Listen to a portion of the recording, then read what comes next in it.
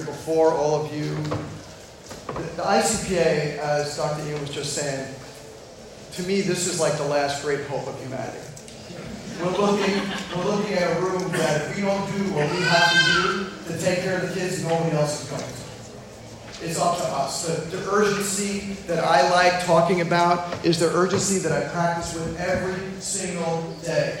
It is up to us. If we don't do it, who else will? So I'm so glad you guys are here. And who put this into me? I know Dr. Ian talked about Jeannie, and Jeannie was certainly an unbelievable inspiration to me, and I miss her terribly. But I had the good fortune, as did Dr. Tony, to have Dr. Larry Webster as my teacher. And this moment here was a life-changing moment for me because he was adjusting my son Papa, who's a month old there. And as he's adjusting, he's talking to me, and he says this word to me, which we just glossed over at school because I graduated in the 80s. Autism. The word autism came out in this conversation. And he said, essentially, Drew, you've got to start really focusing more on kids on the spectrum with autism, because I'm seeing this, I'm seeing more of it in my practice here in Atlanta. You really need to start looking at this. And I was like, autism. And he got this thing in my head that I haven't been able to get out now for 30-something years. Because this is what's happened since our conversation. Is that conversation was a little bit before this chart. So in 1995 or so, all the way up to 2020, 800% increase in autism. 800% increase in autism. So what used to be my number one kid in my practice, the number one kid in practice, the reason I saw them was because of ear infections when I graduated in 89. Now it's this. This is unbelievable change. 1 in 5 children have a mental health disorder in this country. 1 in 5 children. 1 in 6. And now we're getting to my little talk here. 1 in 6 have a developmental disability. What is going on with our kids? What is going on with kids? I'll tell you what's going on is they need chiropractic. That's what's going on. Is they need us. And we've got to get out there and serve more kids. And for the students who are in the room, you've got to get out there and serve more kids. Don't just adjust the grandmas. We've got to get out there and say to the grandmas you're adjusted, I want to see your grandkids. I want to see your grandkids. Which one of your grandkids have one of the 4 A's? And they'll be like, what's the 4 A's? And you'll say, autism, ADHD, allergies, asthma. One of the 4 A's. Guess what percentage of children in this country that is? That's 1/3. 1/3. We got work to do, guys. But now, let's talk about this. Those milestones, right? If you miss a milestone, there's something wrong with the child's brain. Missing a milestone, skipping a milestone, sliding a milestone means there's something going on with that child's brain. And so many people out there say, oh, don't worry about this, don't worry about that. And then we have to understand what milestones really are. We explain in simple terms to our patients. So this is my brainchild about what milestones are. Milestones are like apps that need to be updated. But what happens is every time you update the app, it changes. Right? So first you have the heads up baby app, and then you have the rolling baby app, and then you have the crawling baby app, and then you have the walking and talking baby app, right? And that's what happens. But you've got to get that update, right? So here's an update, and if you're a neurotypical kid, when you get the little message, ding, you got to update this. You can't use that app until it's updated. Just go into the App Store and press update, and it updates. But what happens if you don't get that message, or if you get this message, you get an error message, unable to install the update? This is what's happening to our kids. This is what's happening to our kids. They can't install the updates. We've got to take control. We've got to get into our communities and teach our parents that there's chiropractic that can reconnect the disconnected kids. And then in February of this year, this comes out. Now, I don't know about you, but when I first heard about this, I got the paper. And it wasn't online. The whole thing wasn't online. So I had to ask our librarian at Left University, can you get this whole top of this paper? So I got the whole time, and I was reading it, and I was like, okay, walking has changed. Okay, talking has changed. And I'm like, where's crawling? Where's crawling? Where's crawling? Where's crawling? Crawling, right? So they call milestones for a reason. They're not mile suggestions. Right? They're milestones. So I'm a little confused as to how you can change something that's a milestone. So now, instead of 12 months to start talking, now it's 15 months. Now, instead of 12 months for walking, now it's 18 months. How is that okay? And you speak to, I have a lot of patients and colleagues who are OTs and PTs and we're not following these recommendations. Because these don't make any sense. This is not what we're seeing in clinical practice. It's not what I'm seeing, and it's not what they're seeing either. And crawling has been totally eliminated as a milestone.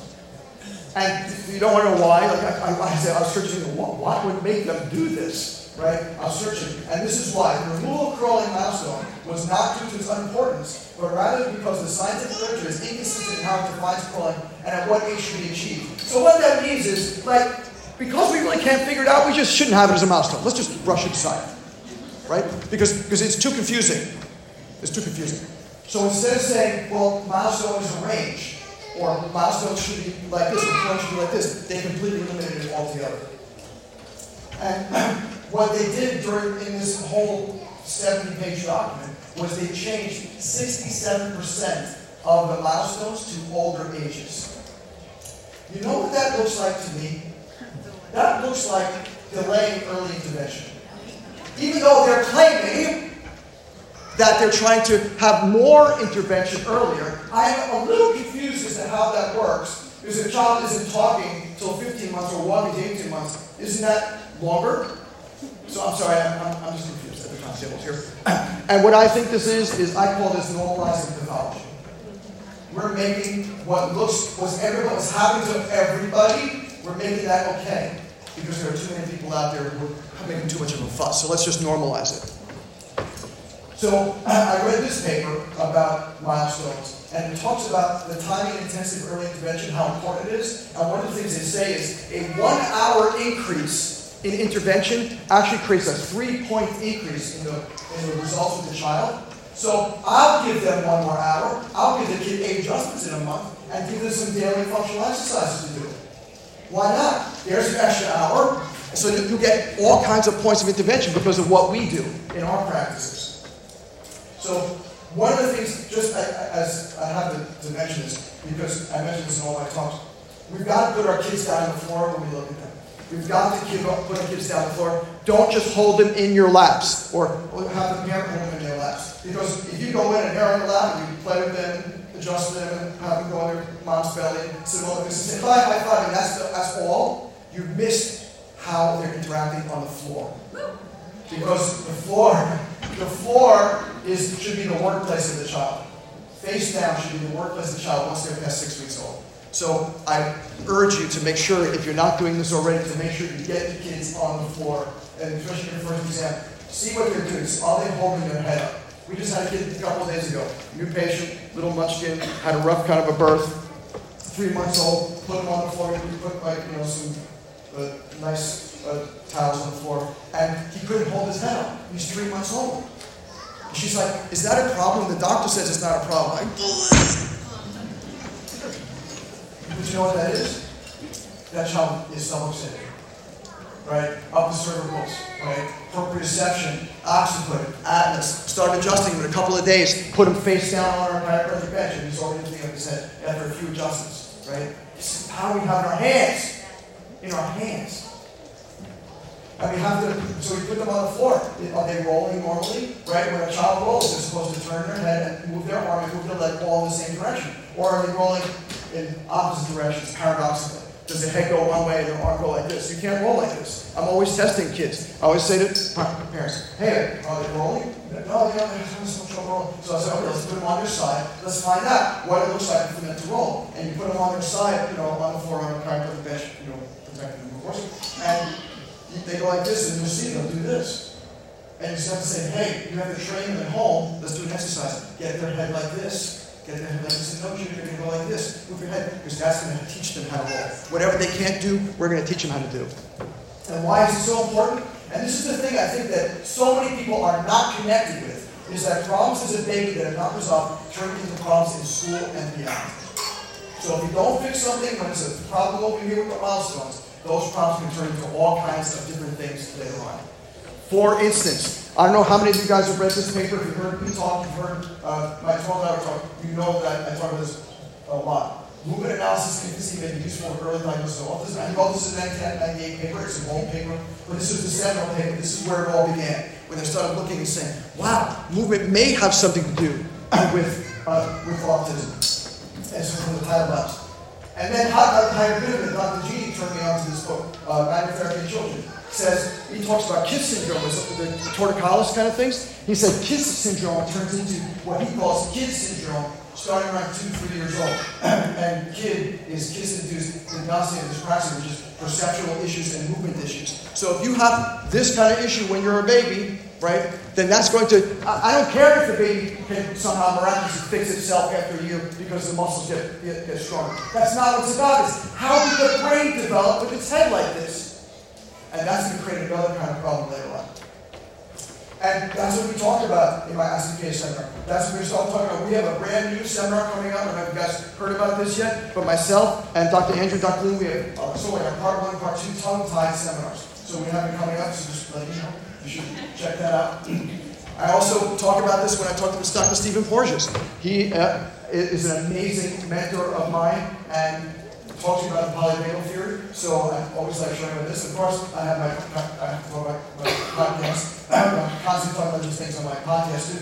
I'm talking about this all the time because we have to know if one thing doesn't work when they're early on, something else is going to go wrong. So here's an example. The latest concept of because issues now, but always putting 2 and 2 together. I don't know if you guys have heard of this thing called massive sociogenic illness. So now there are kids who are watching TikTok and watching YouTube videos and starting to imitate some of the things going on these videos. For example, I'll go back to that one. For example, you have this young lady here in England who's had millions and millions of followers on TikTok and on Facebook and stuff, and what she does, she has Tourette's. But what's been happening is the kids who are watching her videos are now starting to imitate her. So they're calling this a mass sociogenic illness out of the journal Brain.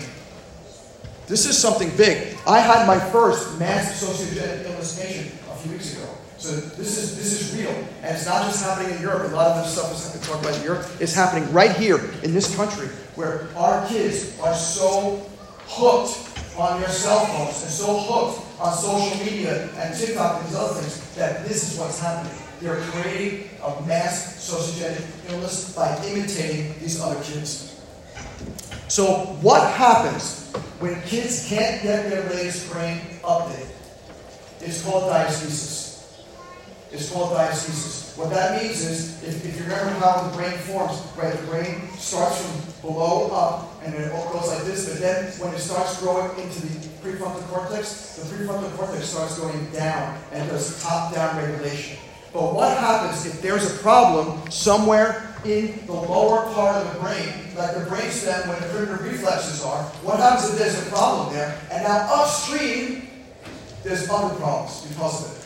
It's like you put a dam over here, and now upstream there's going to be less water, there's going to be less information. So that's what's happening to the kids that we're seeing, is we're seeing these developmental diastasis because of this upstream effect. And what we do as chiropractors is we are able, because of our amazing adjustments and the amazing functional neurological exercises we can give them, we are able to change their brains. Neuroplasticity. Right? That's the name of my talk, Enhancing Pediatric Neuroplasticity, because I have seen it over and over and over again. I'm going to tell you a story of this one little luncheon. Right? She comes in on Monday, and I've been seeing her for about 4 months. She's 5 years old. She's not walking. I've adjusted for about 4 months. Doing very gentle tonal work with her. She's very, very afraid. She was poked and prodded and stuff. Dad comes in on Monday and says, "Watch this stuff," and picks her up off his lap, stands her up like this, and starts walking towards me with her. First steps I've ever seen her take. And he says, "Dr. Rubin, you know what she said this weekend? She said, 'Daddy, I want to walk.'"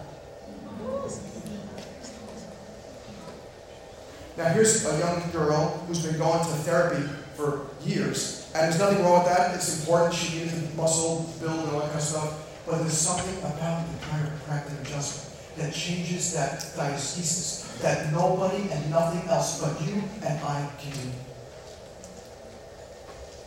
And isn't that amazing?